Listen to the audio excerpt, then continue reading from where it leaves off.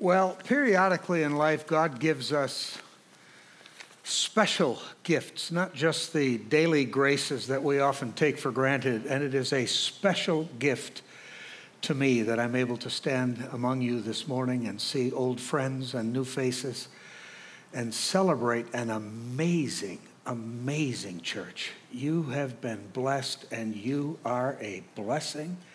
And I am just ecstatic to be here. My wife sends her love. We are in that stage in life where we have a 5-year-old grandson who piles in our bed at 6 o'clock every morning before I take him to school. And down the street 2 blocks, we have an 88-year-old mother that we tend every day. So we're kind of the white goo in the middle of an Oreo cookie, and we're working on both ends of the generations. And I keep telling my kids to take notes because they're going to be taking care of me not too long.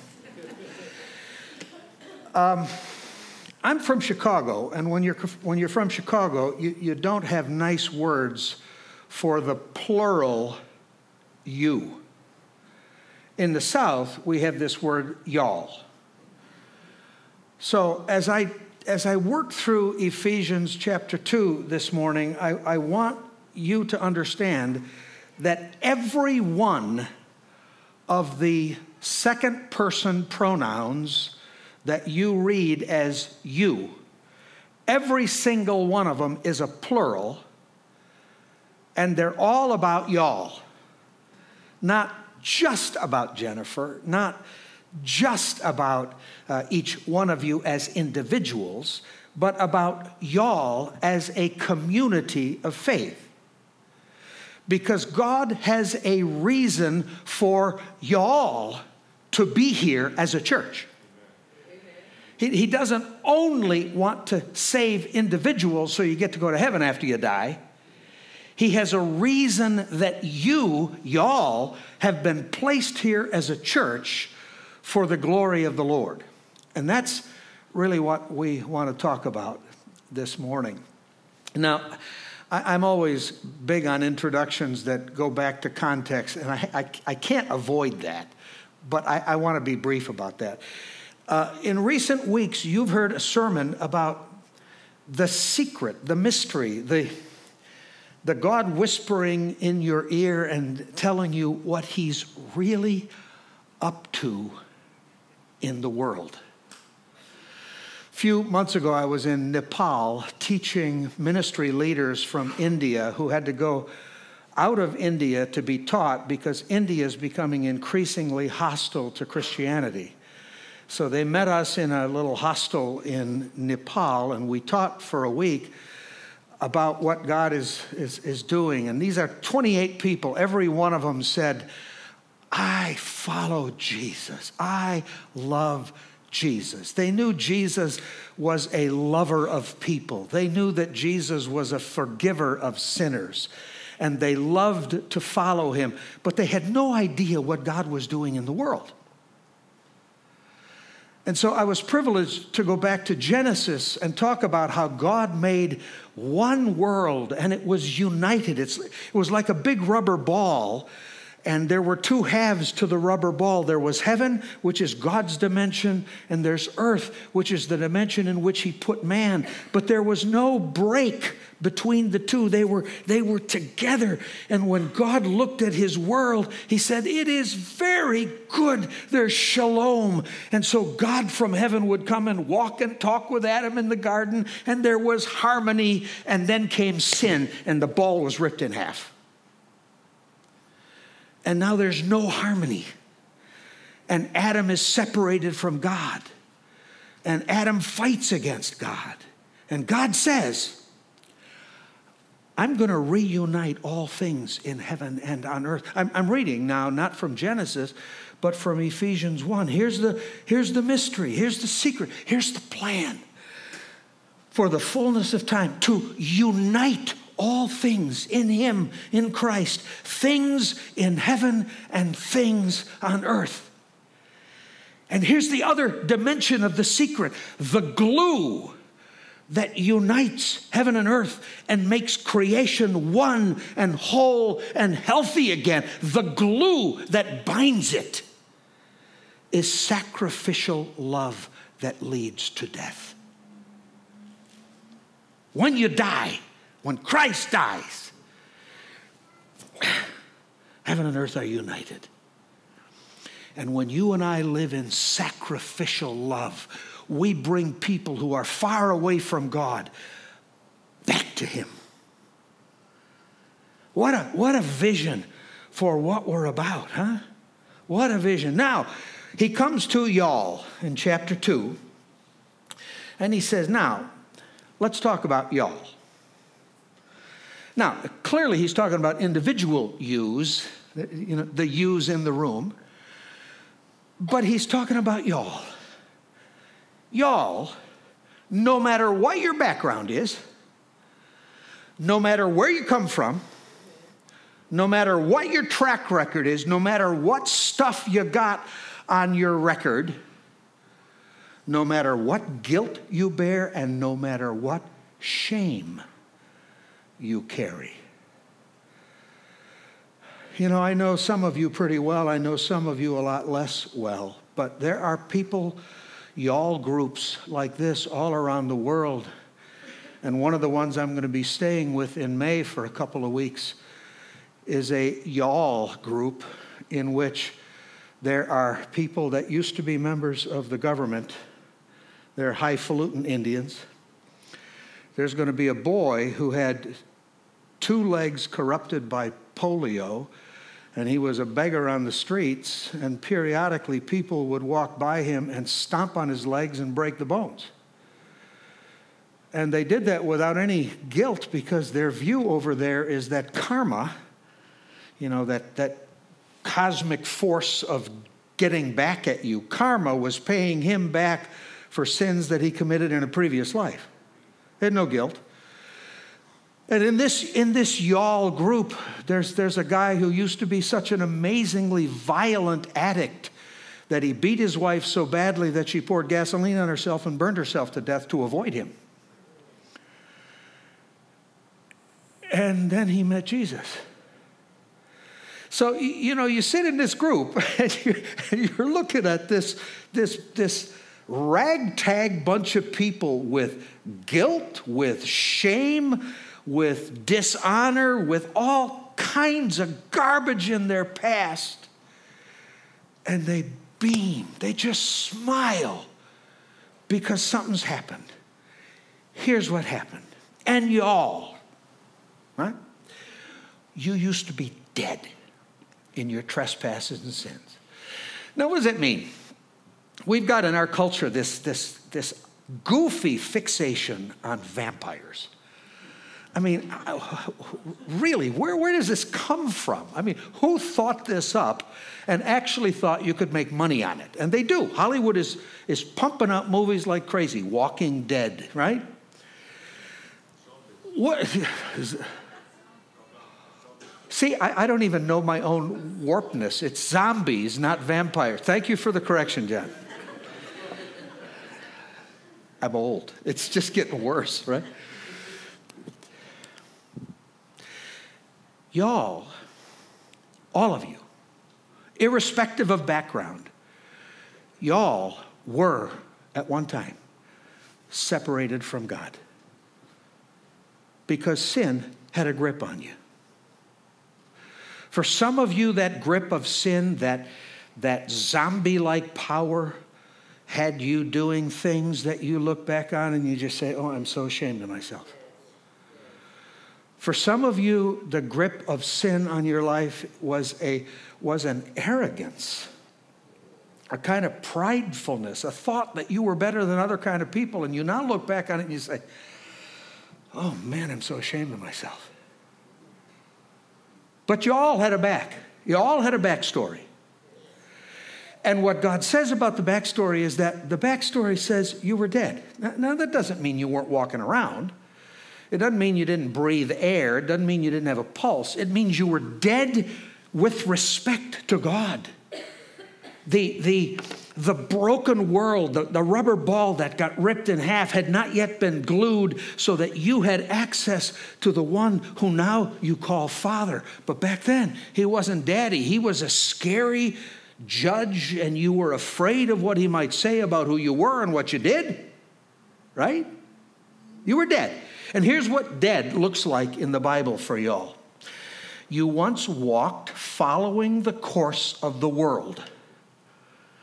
What does that mean? Well, that means you lived by the standards of the people around you. They lived a certain way. They were arrogant, so you became arrogant like them. They were highfalutin snooty, so you became highfalutin snooty. They used dope, so you used dope. They drank too much, so you drank too much. There was a world culture, and you followed the way of the world around you. He says, that's like following the prince of the power of the air. Now, that's a kind of a funny phrase. Best way I can describe it is to describe what happens in this community in India. We got this ministry going on, and it's in a small compound, much smaller than this parking lot. But in it, we have lepers who work to make fabric, and we have former street people. We have a little boy whose parents gouged his eyes out so that he'd make a more effective beggar. And and every day they come off the streets. They take buses, or they take taxis, or they walk with their crutches, and they sometimes walk for an hour to get to the place. And they walk through the gate, and their faces break out in a smile, and they say, "Oh, I love the air here." Now, the air there is just as polluted as it is just outside the gate, but you know what they mean. They walk in, and there's a different spirit in the place. Now, right down the road, there's an occultish temple, and you walk into that place, even as a Christian, you walk in there, and there's a prickly thing that goes on in the back of your neck, and you know this is a place where evil happens. And there's an atmosphere in the place, and you don't want to be there. You know what I mean? That's, I think, what he talks about. There was at one time a kingdom that was in the atmosphere of the world, and the devil ran it, and he hated people, and governments were cruel, and there was injustice, and people were cruel, and nobody was happy, and there was no shalom, no peace. It was an ugly world. And you all know about it. And you all once lived that way. You were more like the world than the world was like you. You know what I mean? So you walked following the ways of the world, and you walked following the prince of the power of the air, and you lived in the passions of the flesh, following the desires of the body and the mind. What a thought. How do I decide how to live? Well, I do what I feel like doing. I do what I desire. Really? So if you desire murder, if you desire to act out on your anger, if you desire to have more than other people, you feel free to take. I mean, that's what following the desires of your heart leads to. I mean, people begin to do what they feel like doing, and then they justify it. That's what it's like to live like the world.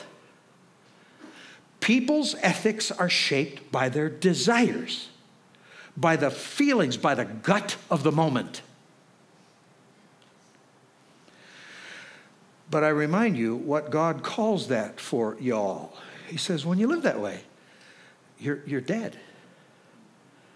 You're dead to God. You don't even understand the joy and the shalom and the peace and the blessing that he created you to enjoy.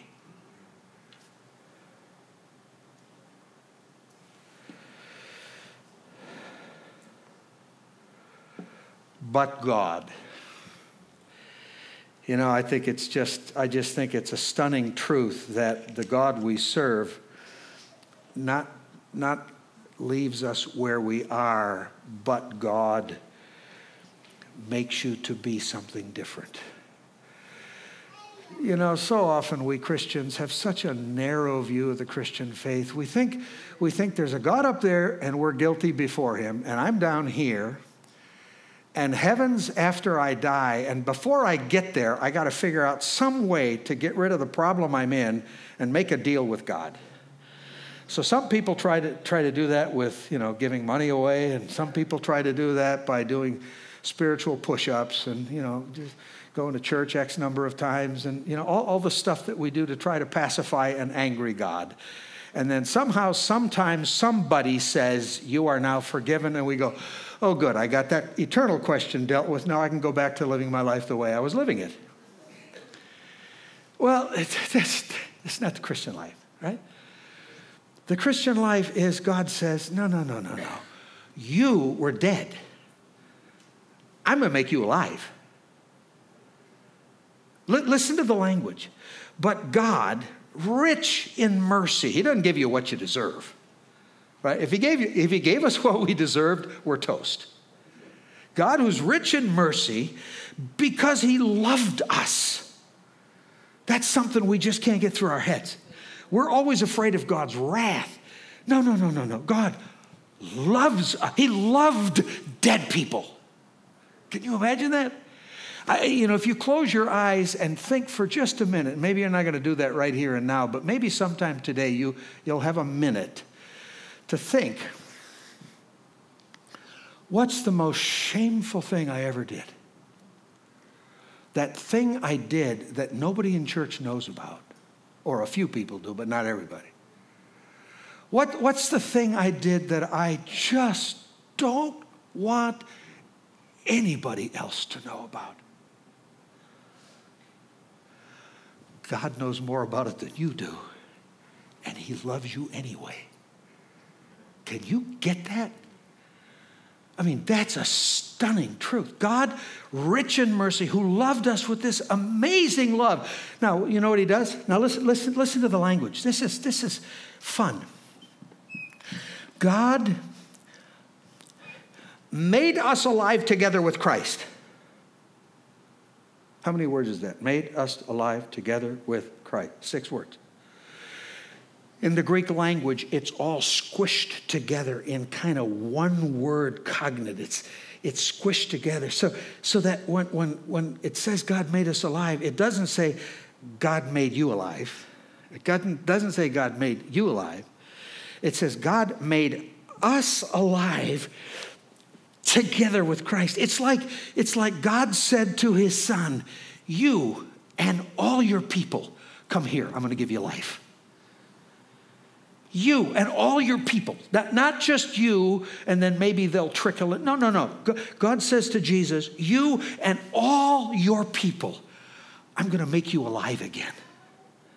I'm going to make you alive like Adam and Eve were supposed to be alive. I'm going to make you alive because I want the new Garden of Eden to start to sprout. I'm going to make you alive together with Christ so that when he died, you died with him. And that sacrificial death was the glue that brought you back to God. When he rose from the grave, you rose to new life with him. When he went to sit on a throne, you ascended the throne. You look at yourself and you say, I don't look like I'm sitting on a throne. Yeah, but you do to God. When God sits on his throne and he looks to his right hand and he sees his son and all of the son's people with him. And he says, how cool is this? They're running the earth the way Adam and Eve were once supposed to govern the earth. And they're all together with Jesus. And they are just where they're supposed to be. God did that for y'all in Christ so that it's this one-time deal. When God raised Jesus and when God ascended Jesus, God said to Jesus, you take all those people with you and I will embrace them like I embrace you. And that's who you are now. You're not people still separated from God trying to figure out a way to get to heaven someday. You're already there. You just don't see it yet. You have the right to open your mouth and say to the Lord of heaven and earth, to the King of all creation, you have the right when you start your prayers to start them by saying, Daddy, I love you. You're my Abba Father. That's the Greek for daddy.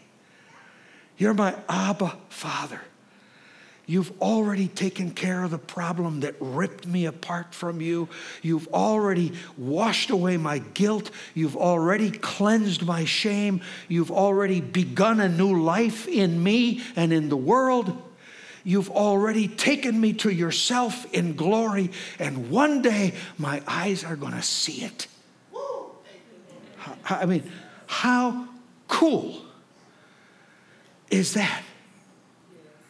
That's what God's done.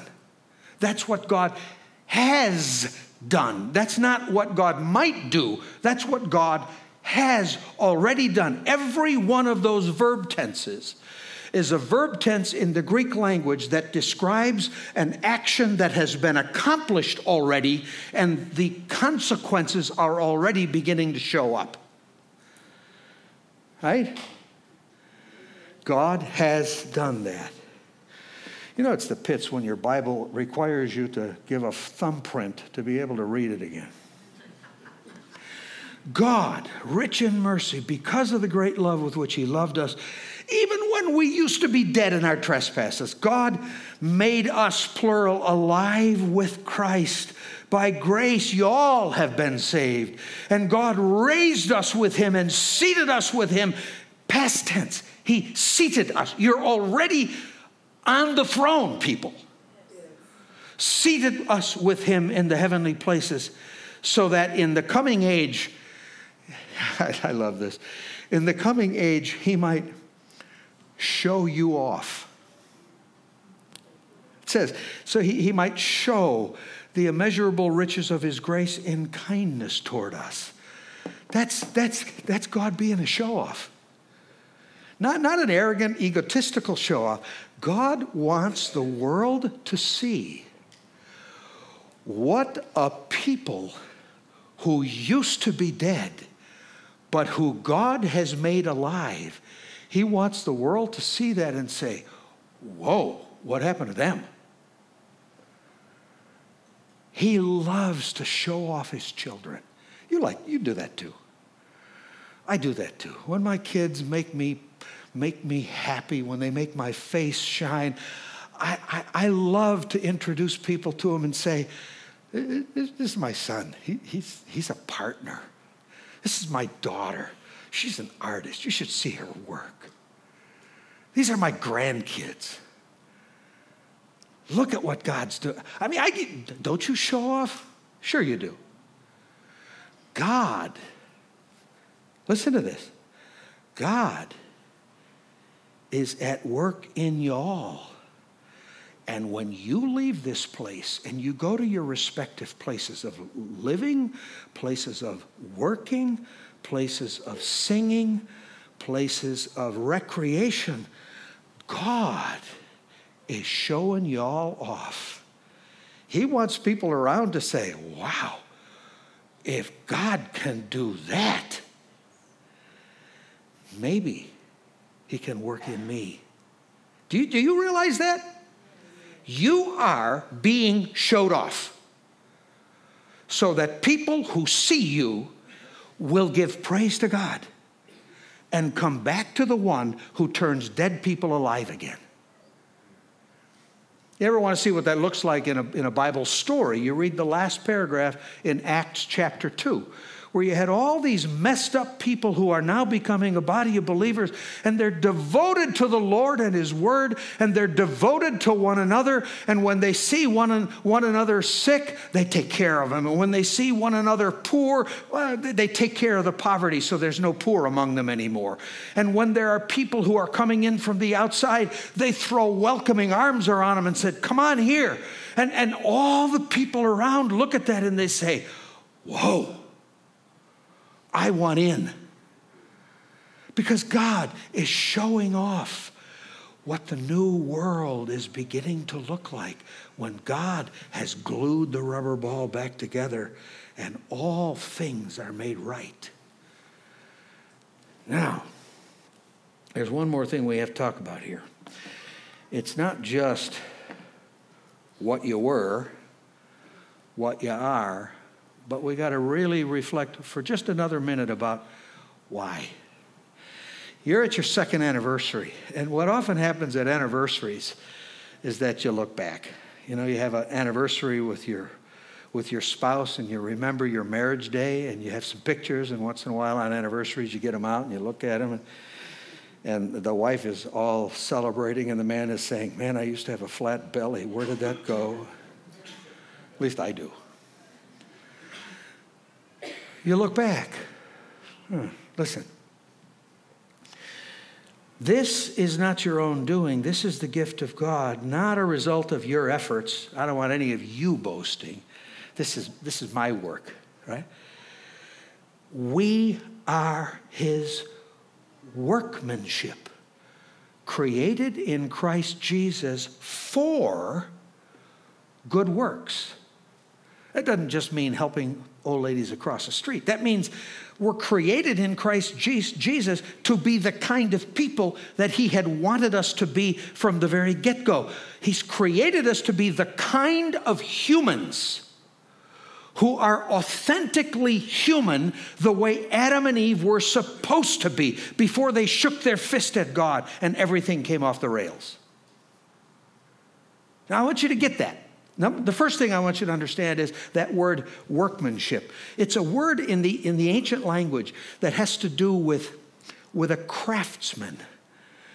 Imagine a woodworker. He's forming that wood. He sands it until it's the right shape, and then he starts polishing it. And maybe he uses wax, and he rubs the wax in it until there's a sheen. Maybe he uses oil, and he rubs that oil in with his hand until his hand has blisters, but he keeps rubbing it because the heat absorbs that oil deeper, and that piece of wood begins to gleam and glisten, and it looks like something made in heaven. That's artisanship. That's craftsmanship.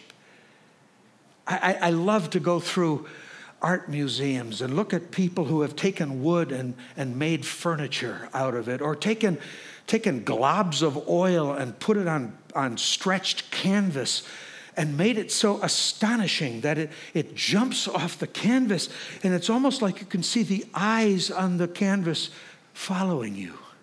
Do you ever see art that is just breathtaking? Or you even go through downtown and you look at a building that's tall, and the way they built it, it's wow. Well, that's what you are. That's what you are. Now, you may say, hey, I'm not a piece of art. I beg to differ. Every one of you has been polished and sanded by life, but mostly by God's grace, so that whatever you are is beautiful. I often reflect on the fact that I'm glad not everybody looks the same, because then life would be really boring. But it's not just the looks that make us different. Some of you are just brilliant when it comes to numbers. You can work with numbers, and you can order and organize your life. I'm astonished by that because I don't speak numbers. Some of us work with words. Whether we're preachers or we're teachers, or we read to children, or we teach children how to read, and we teach them that words are an entire universe. Not only are words descriptive, but words create things. I'm always struck by a parent who finally figures out that when you speak words of encouragement to your children, the words you give them actually do something in the kid. If you say to a young child, and as my wife and I used to do when we were in our van driving around, we had 4 little kids, and they'd pile up, no seatbelts. They'd pile up next to us in the area between the driving seat, the driver and the passenger. And we would look at this child and we'd say, you are so gifted with your love for the hurting. I think if you walked into a room and there was a puppy over there crying and there was a baby over there crying, you'd have a crisis because you wouldn't know which one to love first. God made you with a heart that is awesome. I bet you're going to become a nurse or a doctor. And she looked at us, and she thought about that, and she thought about that throughout her childhood. And once in a while, she'd come back to us and say, do you really think I could do that? And we say, oh yeah. God's wired you differently than he's wired other people. Well, she's now in a ministry that cares for poor people, but she's also an occupational therapist, and she lays her hands on people. How cool is that? I didn't make her that way. I gave her the freedom to believe that she could be, because that's how God made her. And I got another girl who was the shyest kid in her class. She'd sit in the back, and she'd be so scared of everything, and she'd walk in the door after school, and she'd go to the kitchen, and she'd make herself a cup of tea, and then she'd go sit in the living room on the floor, and she'd read Victorian literature. And I said to her, I don't know who you are. I don't know what you're drinking, but I'm a little worried about it. But as she grew up, we used to say to her, you see things in words that we don't see. And you see things in shapes and colors that we don't see. You've got to do something with your gifts, maybe in art, maybe in teaching. Well, she's both. She's a teacher and an artist. We didn't make her that way.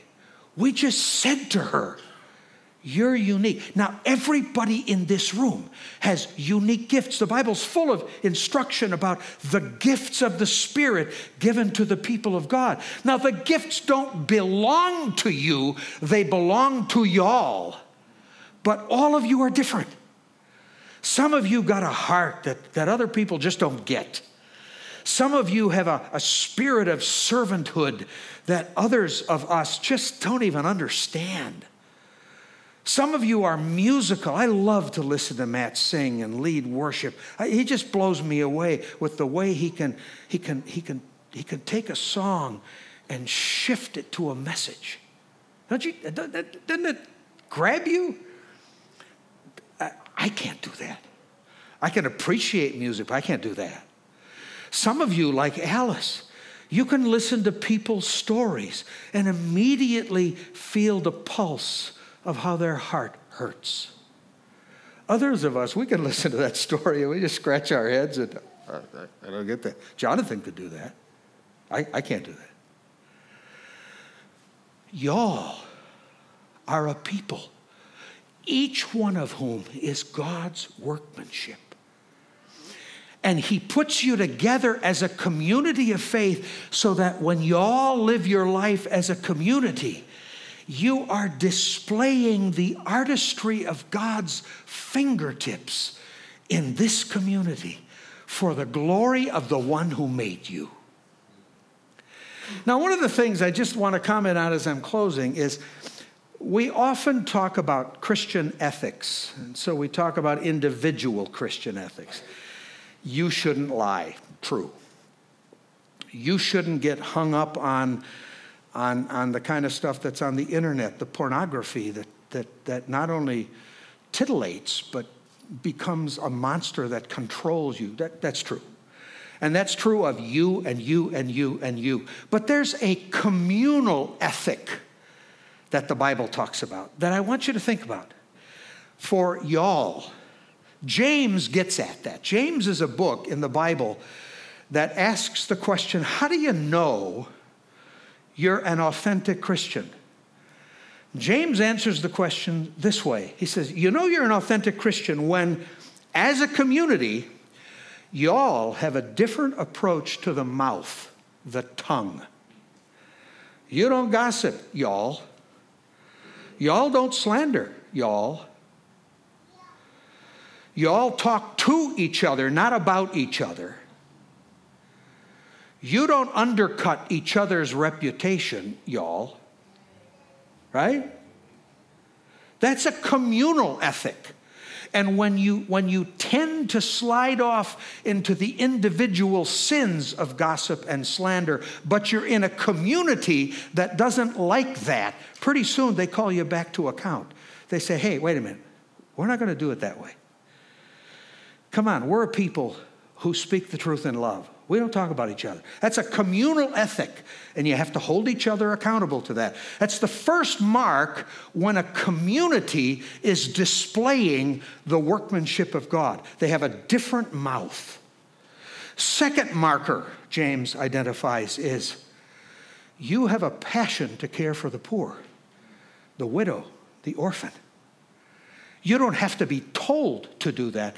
It's automatic. You see them and you say, wait a minute. These people are hurting. We have an obligation. Not I, we. So we become a community that cares for those who have needs. And the third marker, we deal with money differently. We don't hoard it. We're generous with it. We don't view it as private property, mine alone. We view it as communal blessing. Something that I can share with the whole group to make the group flourish. Those are three things that mark us as communities that are on display for the glory of God. And here's where this gets all so neat. You know, when the Lord allows me to come back again, whether that's a year or 2 years or 5 years from now, I expect to walk into this place, and I really believe that this community is going to be a community that started out like a little seed, and it's already become a little plant, and it's already begun to shoot out leaves. And it's not going to be long until those leaves are going to bear huge crops of fruit around the whole neighborhood, around the whole city of Jacksonville, in you and through you.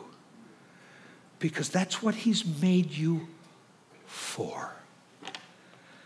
Oh, may God bless you. You know, that little phrase, may God bless you, you know what that means, right? It's not just may God say nice things about you.